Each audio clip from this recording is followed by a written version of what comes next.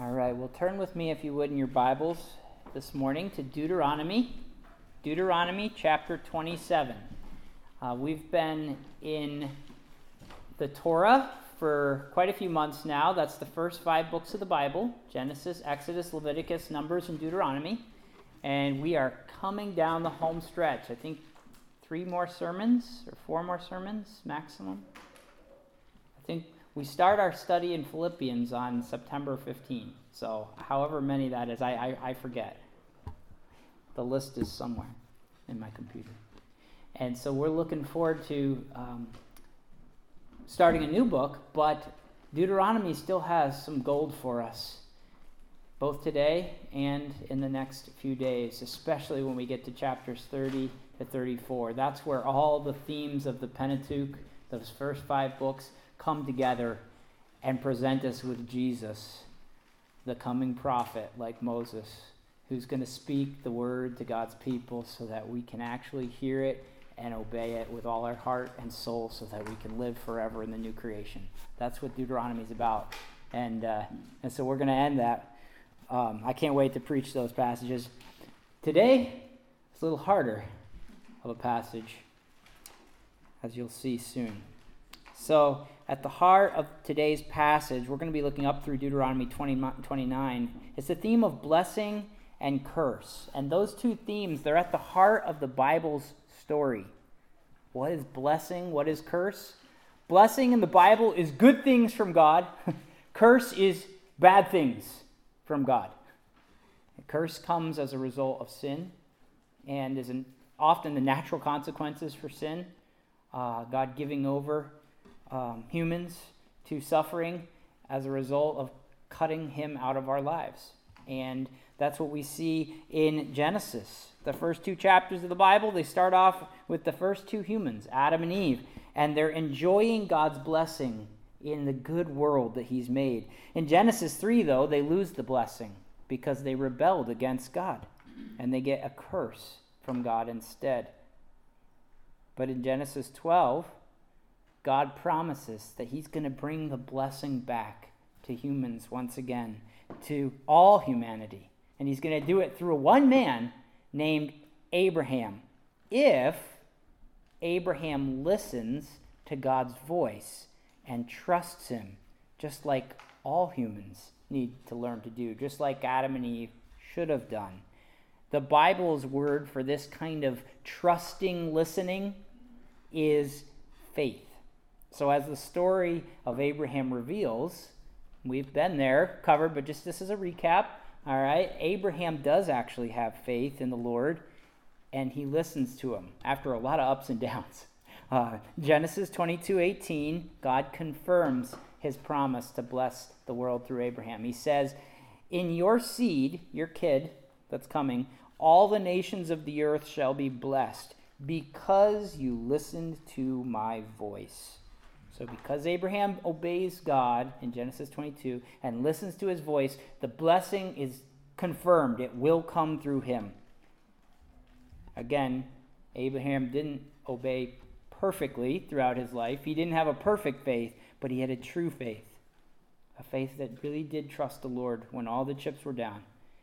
So because of that, there would be a male child born in his line, a child who would come who would listen to God and who would eventually bring God's blessing back, both to God's people Israel and to all the nations of the earth once more. This child, as you probably know, if you've been coming here for a little while anyway, is Jesus. Jesus is the one who brings the blessing back. But in our passage today, we're looking at a whole host of Abraham's seed, a whole nation of Abraham's kids in Deuteronomy. They're called the people of Israel. And together as a nation, they're actually called God's son, but they're definitely not God's son Jesus. They're not an obedient child.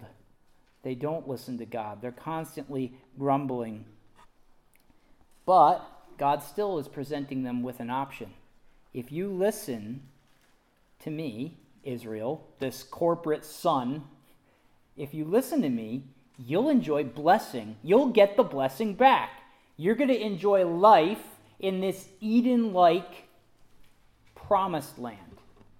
If you disobey, you're going to get exactly what Adam got. Curse, death, and exile. You'll get kicked out of the land. So here we are at the end of Deuteronomy. They're right about to go into the land, and the question is, are they going to obey and get blessing like Adam should have and didn't, or are they going to disobey and get cursed like Adam did?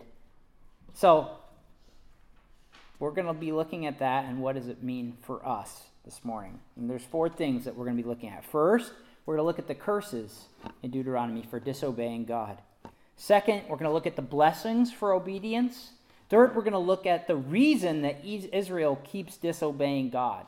The reason. And fourth, in chapter 29, we're going to see a covenant with Israel, God's special relationship with his people. It's going to be remade there, or renewed. Some people call it a renewal covenant.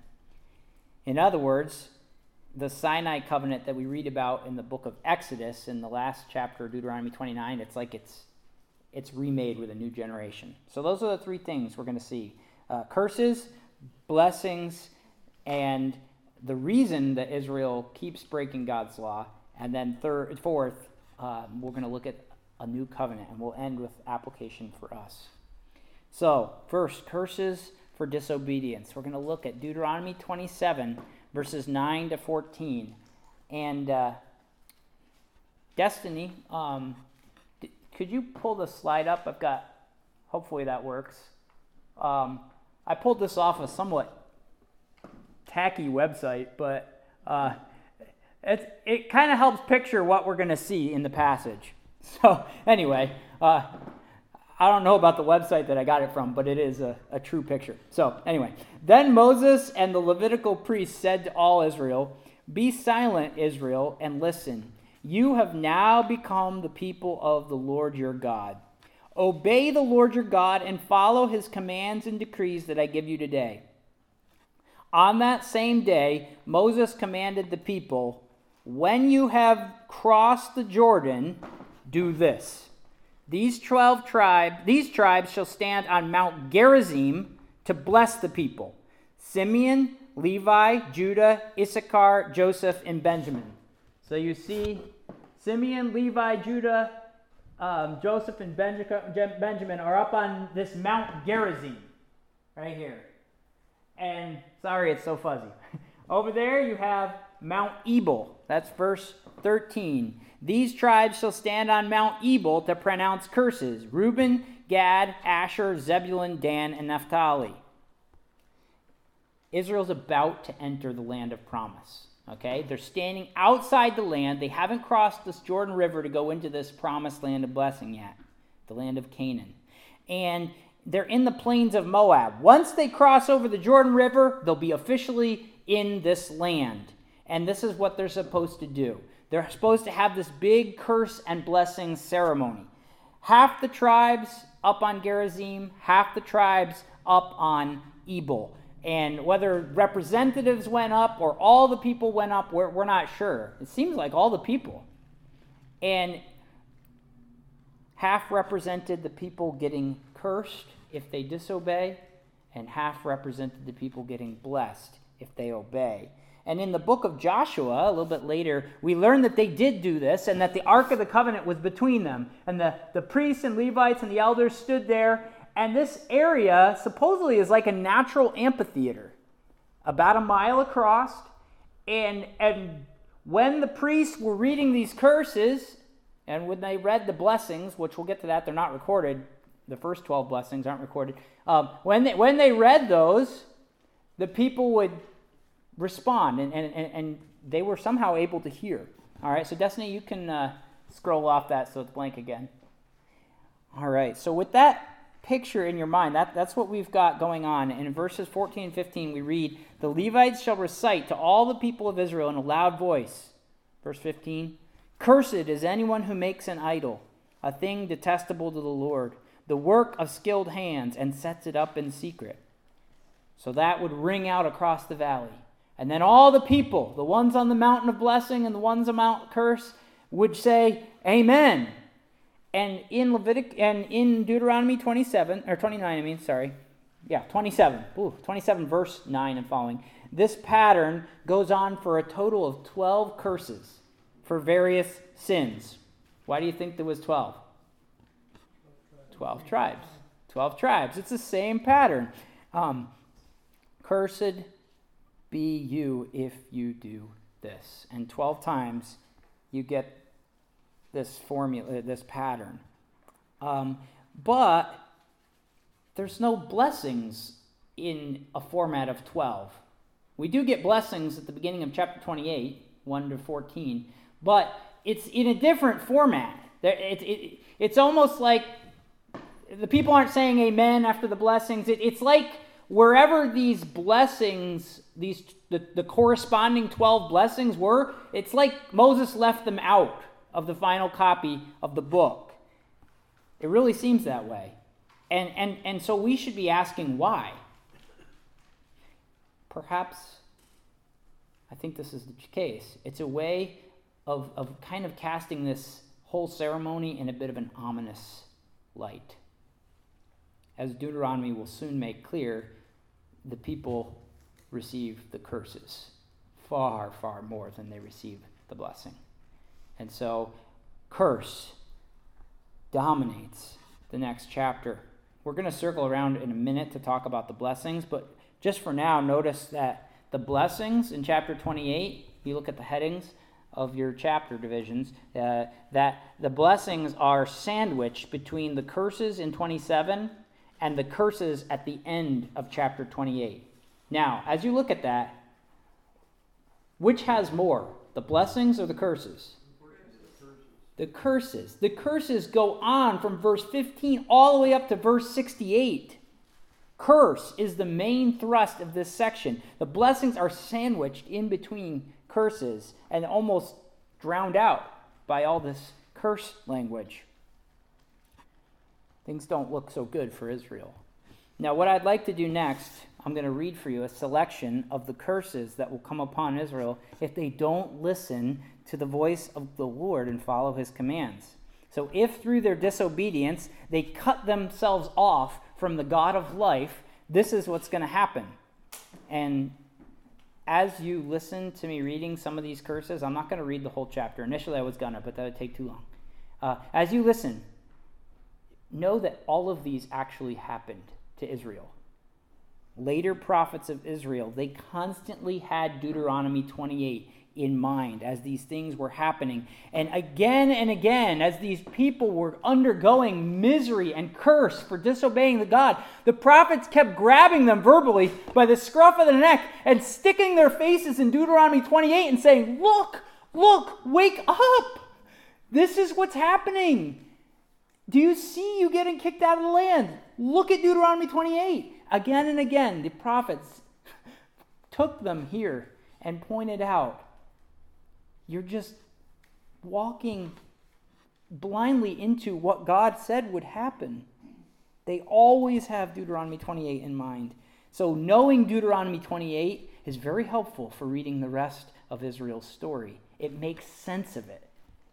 Why is God doing this to his people? Deuteronomy 28, verse 15. But if you will not obey the voice of the Lord your God, or be careful to do all his commandments and his statutes that I command you today, then all these curses shall come upon you and overtake you. Cursed shall you be in the city, and cursed shall you be in the field. Cursed shall be your basket and your kneading bowl. Cursed shall be the fruit of your womb and the fruit of your ground, the increase of your herds and the young of your flock. Cursed shall you be when you come in, and cursed shall you be when you go out. The Lord will send on you curses, confusion, and frustration in all that you undertake to do until you are destroyed and perish quickly on account of the evil of your deeds, because you have forsaken me. The Lord will make the pestilence stick to you until he has consumed you off the land you are entering to take possession of it. Skip down to verse 36. The Lord will bring you and your king, whom you set over you, to a nation that neither you nor your fathers have known, and there you shall serve other gods of wood and stone. Verse 37. And you shall become a horror, a proverb, and a byword among all the people where the Lord will lead you away. It's like the nations look at Israel and they're like, yeah, that's what happens to people who don't obey their God.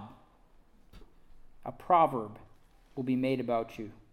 You shall plant vineyards and dress them, but you shall neither drink of the wine nor gather the grapes, for the worms shall eat them. You shall have olive trees throughout all your territory, and you shall not anoint yourself with the oil, for your olives shall drop off. You shall father sons and daughters, but they shall not be yours, for they shall go into captivity. The cricket shall possess all your trees and the fruit of your ground. The sojourner who is among you shall rise higher and higher above you, and you shall come down lower and lower. He shall lend to you, and you shall not lend to him. He shall be the head, and you shall be the tail. All of these curses shall come upon you and pursue you and overtake you till you are destroyed, because you did not obey the voice of the Lord your God, to keep his commandments and his statutes that he commanded you. They shall be a sign and a wonder against you and your offspring forever, because you did not serve the Lord your God with joyfulness and gladness of heart. Because of the abundance of all things, therefore you shall serve your enemies whom the Lord will send against you, in hunger and thirst, in nakedness and lacking everything. And he will put a yoke of iron on your neck until he has destroyed you. The Lord will bring a nation against you from far away, from the end of the earth, swooping down like an eagle, a nation whose language you do not understand, a hard-faced nation who shall not respect the old or show mercy to the young. Think of the nation of Assyria, of Babylon, of Persia, that took them off to their own lands. It shall eat the offspring of your cattle and the fruit of your grounds until you are destroyed. It shall not leave you grain, wine, or oil, the increase of your herds or the young of your flock, until they have caused you to perish. They shall besiege you in all your towns until your high and fortified walls in which you trusted come down throughout all your land. And they shall besiege you in all your towns throughout all your land, which the Lord your God has given you. And you shall eat the fruit of your womb, the flesh of your sons and daughters, whom the Lord your God has given you, in the siege and in the distress with which your enemies shall distress you. This is horrifying stuff. I won't even read the descriptions after that. This happened to Israel because of their evil. Verse 68, and the Lord will bring you back in ships to Egypt, a journey that I promised that you should never make again. And there you shall offer yourselves for sale to your enemies as male and female slaves, but there will be no buyer. Super heavy stuff, and we've only read a sampling.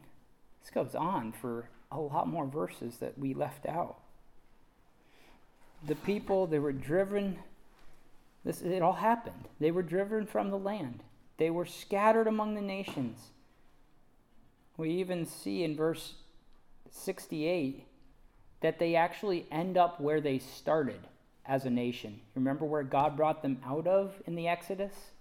They've come full circle, except it's worse. What were they in Egypt? Do you remember? Slaves. What can't they even be in verse 68? They're trying to be slaves again, like at least then we might have food, and nobody will buy them. Nobody wants them because they rejected their God. You can't get more cursed than that. You can't even be a slave. Just like Adam, the first human, they refused to listen to the Lord, and so they experienced curse and death outside of God's good land. Rebellion was fun for a while, but it didn't last. The gods of the nations couldn't deliver from when Babylon came running in. Baal was helpless against the power of the nation of Babylon. And if only Israel had turned to their one true God. But they didn't. If only they had obeyed, they would have experienced blessing, not curse. All the blessings promised in verses 1 to 15, and many more. Now, I'm not going to read those verses for us because they're really easily summarized. If you obey, good things will happen. You'll be blessed. You'll enjoy life in the land. It's really interesting, though, that in those verses, yes, there's blessing, but there's a lot of ifs, even with the blessings. If you obey, you'll be blessed. And he keeps saying it. You'll be blessed if you obey. You'll be blessed if you obey. You'll be blessed if you obey. Which is the second main point today. Blessing leads to obedience. Obedience is quite literally a matter of life and death. Now, I think, Bible aside, we can relate to this, okay? There's lots of scenarios in our world that you could think about where obedience is life and death issue. The cop says, drop the gun. The young man obeys. He lives. He disobeys. He dies. The parent screams, stop. If the child continues to run, the car is going to hit him. If he stops, he lives. A doctor says, if you keep eating that way, you're going to get a heart attack in the next year. You will die. You listen, you live. You disobey and you choose death. Yeah, the sugar or whatever you love, the ice cream, tastes good on the way down. Promises all kinds of exquisite tongue pleasures. Sin's like that, though. Promises all kinds of wonderful things, but in the end, in the long run, taking the long view, it lands us in misery. Disobeying God is like going skydiving without a parachute. It's one heck of an adrenaline rush on the way down. But in the end, it's death. Disobedience, it lands us with Israel, back in Egypt. The whole blessing and curse thing, this wasn't just for Israel, though. This is what I want you to hear. The New Testament actually has a blessing-curse paradigm as well. But now, they revolve around listening to Jesus. Blessing is found in listening to Jesus. We ignore Jesus to our peril. Jesus himself said this, Matthew 7, verse 24 to 27.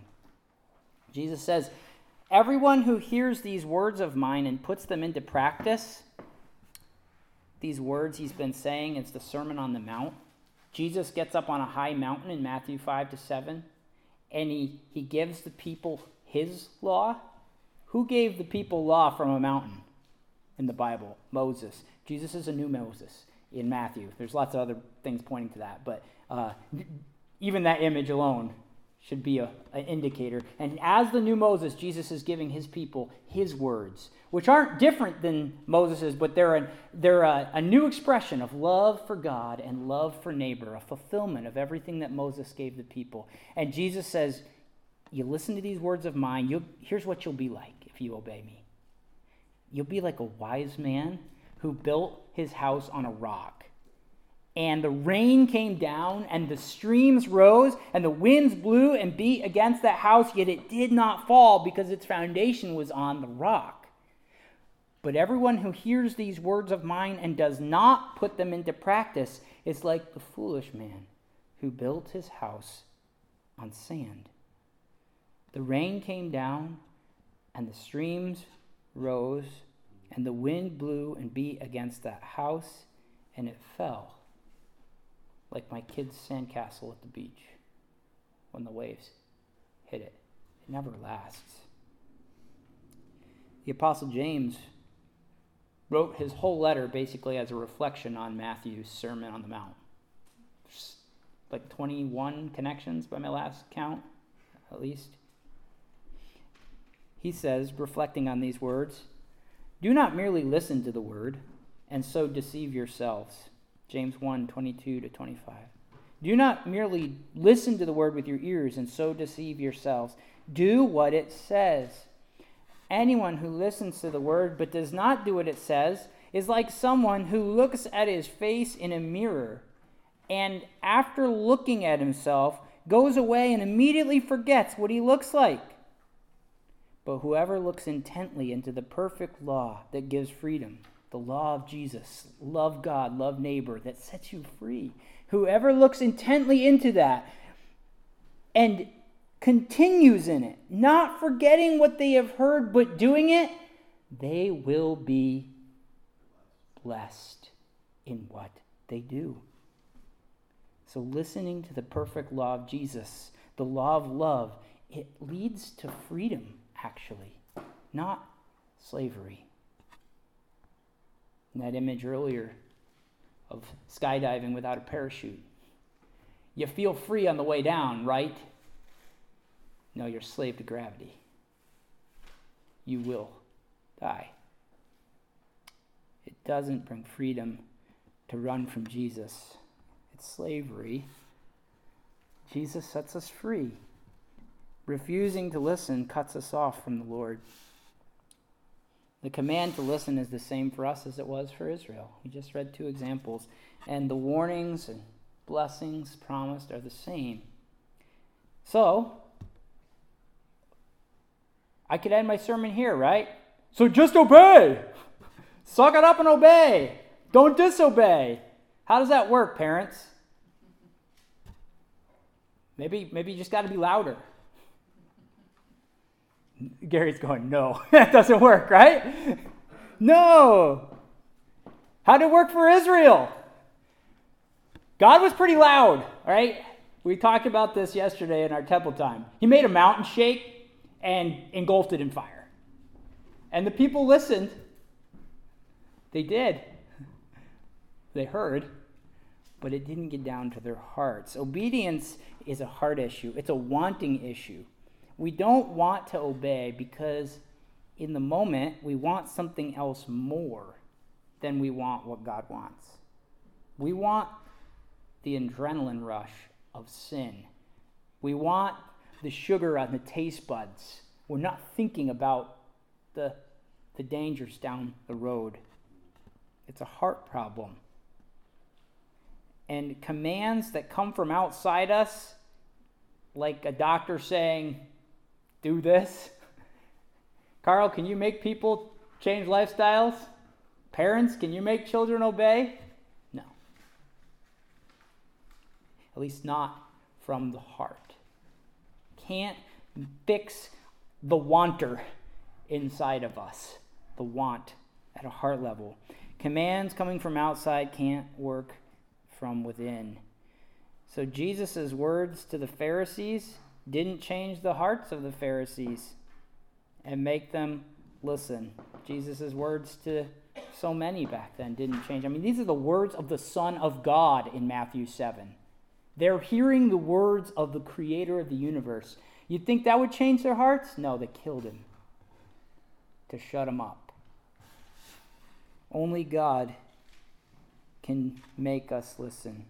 As Jesus told one Pharisee, Nicodemus, his problem, he's got to be born again. He needs a new heart. Otherwise, we just make law-keeping about making us look good and not about loving God and loving neighbor. We become Pharisees. Because you might be able to obey God's law to a certain extent externally.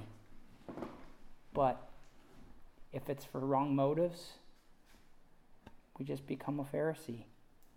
So in our very next chapter today, Deuteronomy 29, we learn that God, he hadn't yet given the people of Israel hearts to obey him. Yet. But he would. So look with me at Deuteronomy 29, verses 2-4. There we're going to see Israel's problem. You have seen all that the Lord did before your eyes in the land of Egypt, to Pharaoh and to all his servants and to all his land.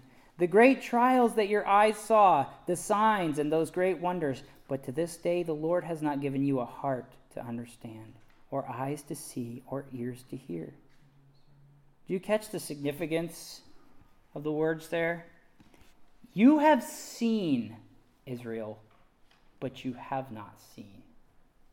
You have heard, but you haven't heard. Why? They don't have hearts that can respond rightly to the things their eyes see and the things their ears heard.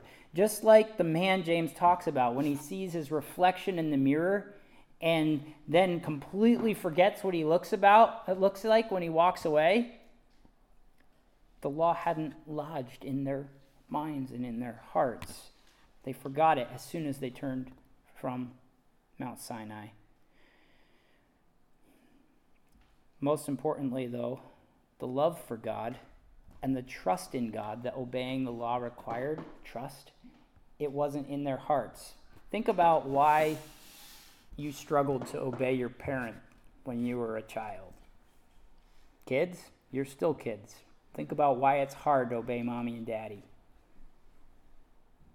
At the end of the day, it's really because we really have a hard time trusting our parents in the moment. It's hard to trust that they have our best in mind when they tell us to do something. I think I would be happier if I did things my way, not daddy and mommy's way. Right? That's how I thought as a kid anyway. I always knew what was best for me. And our culture encourages this kind of thinking. You do you. Right? You know what's best for you. You are the expert on yourself. Guess what? I am not the expert on myself. My wife knows and sees my sin a lot better than I do. Okay? And she lets me know. And I am grateful for that. It is a gift from the Lord. Not always in the moment. Okay? She called me out for something selfish this morning. And it stung. She was right in gratitude. So it's a hard issue. And it was for the first generation of Israelites who escaped Egypt. It's the same for this new generation. So there's a first generation of Israel that we read about in Exodus, and they didn't trust God. They got up to the promised land, and they're like, yeah, there's giants. Nope. Not for us. We're jumping off this ship. And they didn't obey, and so they were exiled. They wandered in the desert for 40 years outside the promised land, and all the people ages 20 and up, they died in the wilderness.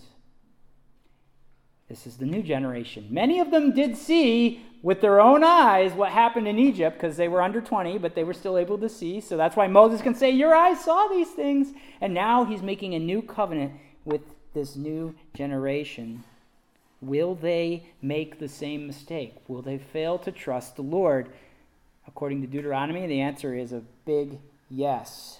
Moses is under no illusions for how things are going to fare in this new entrance into the promised land. They're going to make it further this time. They'll get across the Jordan River. They'll do this whole blessing and curse thing. And then you read the book of Judges, and it's like curse, curse, curse, curse, curse, curse. Until the very end of Judges, the Israelites have become as bad as Sodom and Gomorrah in Genesis 19. And they have the same sins, and they're getting the same punishments. It's amazing and terrifying how quickly we can fall away from the living God.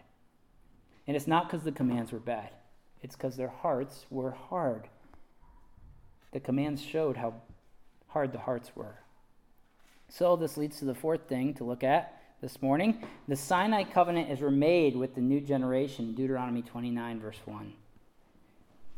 Verse 1, these are the terms of the covenant the Lord commanded Moses to make with the Israelites in Moab, in addition to the covenant he had made with them at Horeb.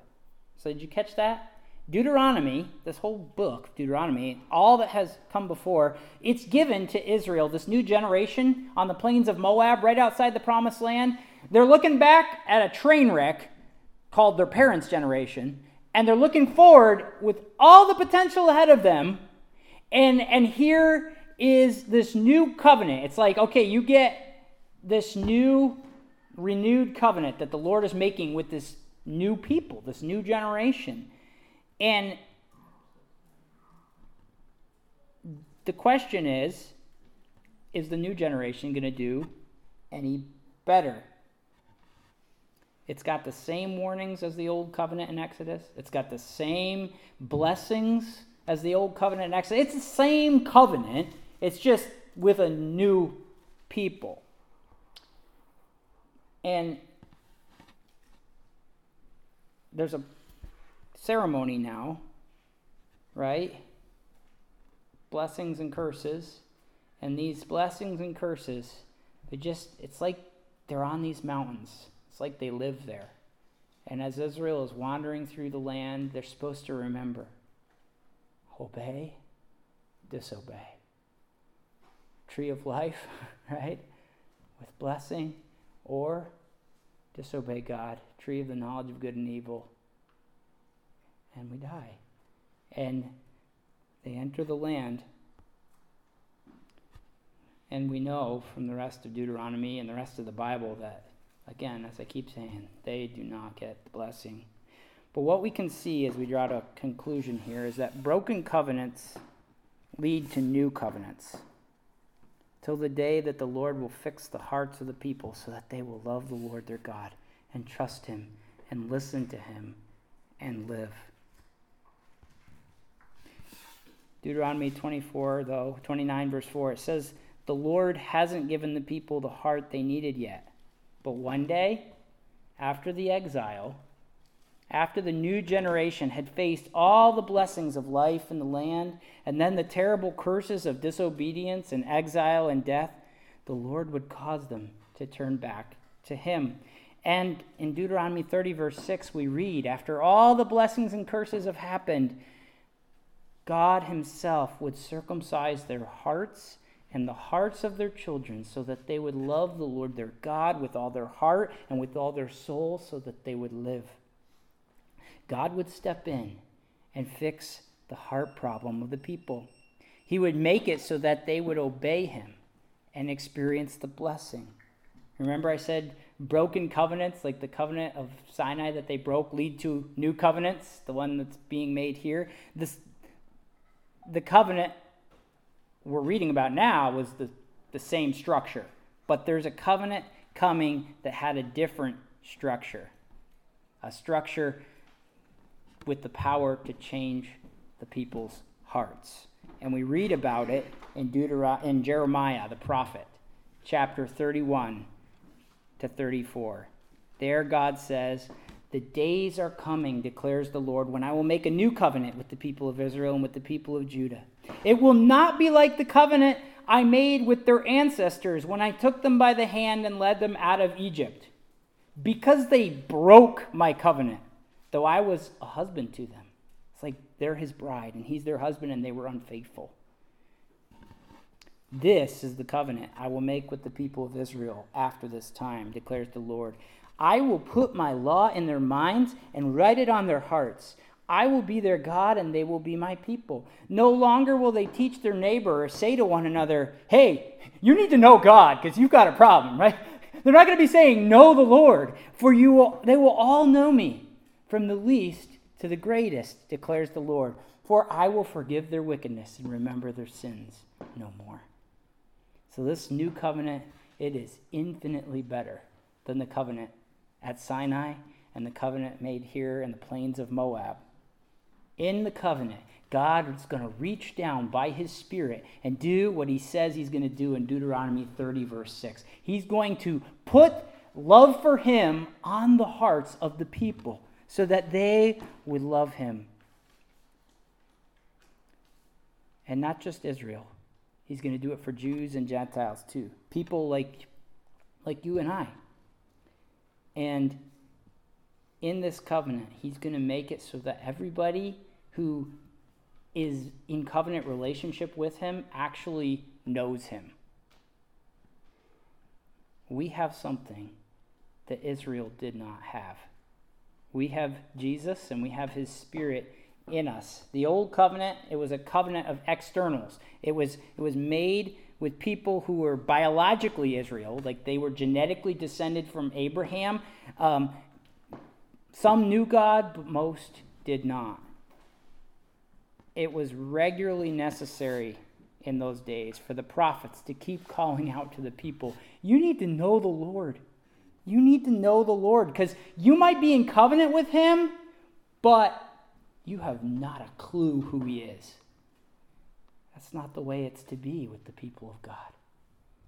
Everybody who trusts in Jesus and enters into a covenant relationship with God in the new covenant has had their hearts changed. They truly know the Lord. They've been born again, and we've been given new hearts that have been enabled to love God and love our neighbor. Under the new covenant, God enables us to obey him. He empowers us to have the obedience that he himself commands. He calls us to live for him, and then he enables us by giving us new hearts, by the Spirit writing love for him and love for others on our hearts, so we can obey God. These blessings for disobedience, or for obedience, and these curses for disobedience, they still hold true in the New Testament. It's not different in what it says. What's different is the people of the new covenant. Our hearts have been changed. We're actually able to love God from the heart. It's called the fruit of the Spirit. Love, joy, peace, patience, kindness, goodness, faithfulness, gentleness, self-control. And at the end of the day, if we see any of these things at work in ourselves, it's because the Spirit put them there. We don't get credit for it. On the last day, God will say, well done, to his true people. Enter into the blessings. And he's going to crown the works that he himself worked in us. It's an interesting dynamic, right? Well done,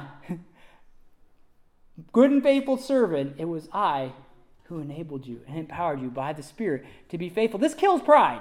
I can't look at somebody and go, I'm godlier than you. I've got it figured out, but Carl, I'll pick on him because he's gone. Carl doesn't, right? I'm a better Christian than he is. What's that? There's no room for boasting in the new covenant because it's the Spirit who works love for God in all of us. We are his workmanship. He's in us. That's why the New Testament regularly makes love the litmus test for being a Christian. It's a test whether or not you have a new heart. 1 John 4:7-8. Dear friends, let us love one another, for love comes from God. Everyone who loves who has been born of God and knows God. Whoever does not love does not know God, because God is love. So John's goal in this letter isn't to make us constantly struggle doubting our love for God. Well, you ever seen the song, or the flower, like, I love him, he loves me not, he loves me, he loves me not. Sometimes, I know I can struggle and have at times, and I've spoken with many Christians who struggle with this, like, I love him, but do I really? I love him, but do I really? I love him not. That's not John's goal here. He's not trying to make our performance the grounds of our acceptance in God's sight. No, actually, if you're convicted in your heart that you failed to love God and neighbor like Jesus wants you to, that's actually not a sign that you don't have the Spirit. That's a sign that you have the Spirit. And he's tugging your heart away from selfishness and pride.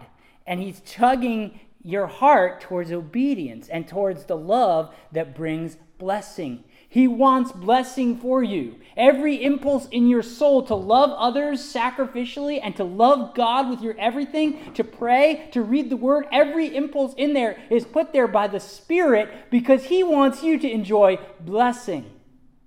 And everything that pulls you away from love is coming from the flesh and from the devil and from the world. We are at war in the Christian life. And when we do love the Lord rightly, truly, and love others, we do it because not we want Him to accept us. He has accepted us. We do it because we want His smile. We want to make every effort, as Paul says, to please Him. Just like a little kid wants to make his daddy proud, God gives us that impulse. I want daddy to be happy with me. Oh, daddy's upset. I want to make things right. That is put there so we get a picture of our relationship with the Lord.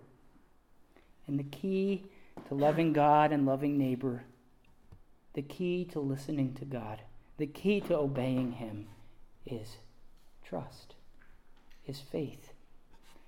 Faith worked in us by the Spirit, who gives us a new heart, the heart that Deuteronomy says that Israel hasn't had yet. So when I trust God, He empowers me to love Him and love others. He is worthy to be trusted. And as we struggle with trust in our daily life, just like Abraham did, okay, we have prayers in the Bible for this. Lord, increase our faith. Lord, I believe. Help my unbelief. Help me to believe You enough to listen to Your words and to know that no matter how good sin and disobedience taste right now, I'm free falling without a parachute. I need You. I need You. Help my unbelief. And when we fail to love, because we do all the time, like I shared a minute ago, I did yesterday and this morning, we still battle unbelief. Does that disqualify us from the blessing? No, not if at the end of the race of life, despite all the ups and downs, if at that end of the race of life, we're still trusting and have trusted in the perfect Son of God, we'll still get the blessing. If we trust Jesus, He has been perfect for us, even as He works His own love in us. Jesus, His life, His perfect obedience counts for us. Israel, remember, was like this corporate son of God. They failed bad. Who's going to be the obedient son of God? Who's going to do what Adam didn't do what Israel didn't do? Who's going to love God perfectly, love neighbor perfectly, and win the blessings? We want Mount Gerizim, not Mount Ebal. Who's going to get the blessings for us? Jesus wins for us blessing. And He takes care of the curse. Cursed is everyone who hangs on a tree. Jesus bore the curse of the law for all our disobedience, for all our unbelief, so that at the end of the day, when we end our race and we're laying on our deathbed, and we can say, Jesus, I still trust You. Your death covers all my shame, all my failures. You bore the curse for me. And Your life, Your perfect life, counts for me because I know that even my best attempts to love are filled with self and failures. I think I've grown more aware of that as I've gotten older, and older saints who are in their 70s, 80s, 90s, you talk to and they say, it's still a struggle, this Christian life thing, right, brothers? It's still a struggle. We still need Jesus. We never graduate from our need for Christ. He covers all our failures to love, and He crowns the love he works in us one day with blessing, so that at the end of the day, all praise will be to him. And one day, in the new creation that Jesus is bringing, we won't ever disobey again. And that's why we'll never be exiled from heaven. God will have finished the work he began in our hearts. Let's pray. Lord, I thank you for the blessing of Jesus. I thank you that he is for us, not against us, in whatever we face. I pray that you would stir our hearts with greater love for him this morning by your Spirit. A love we can't just work up in ourselves.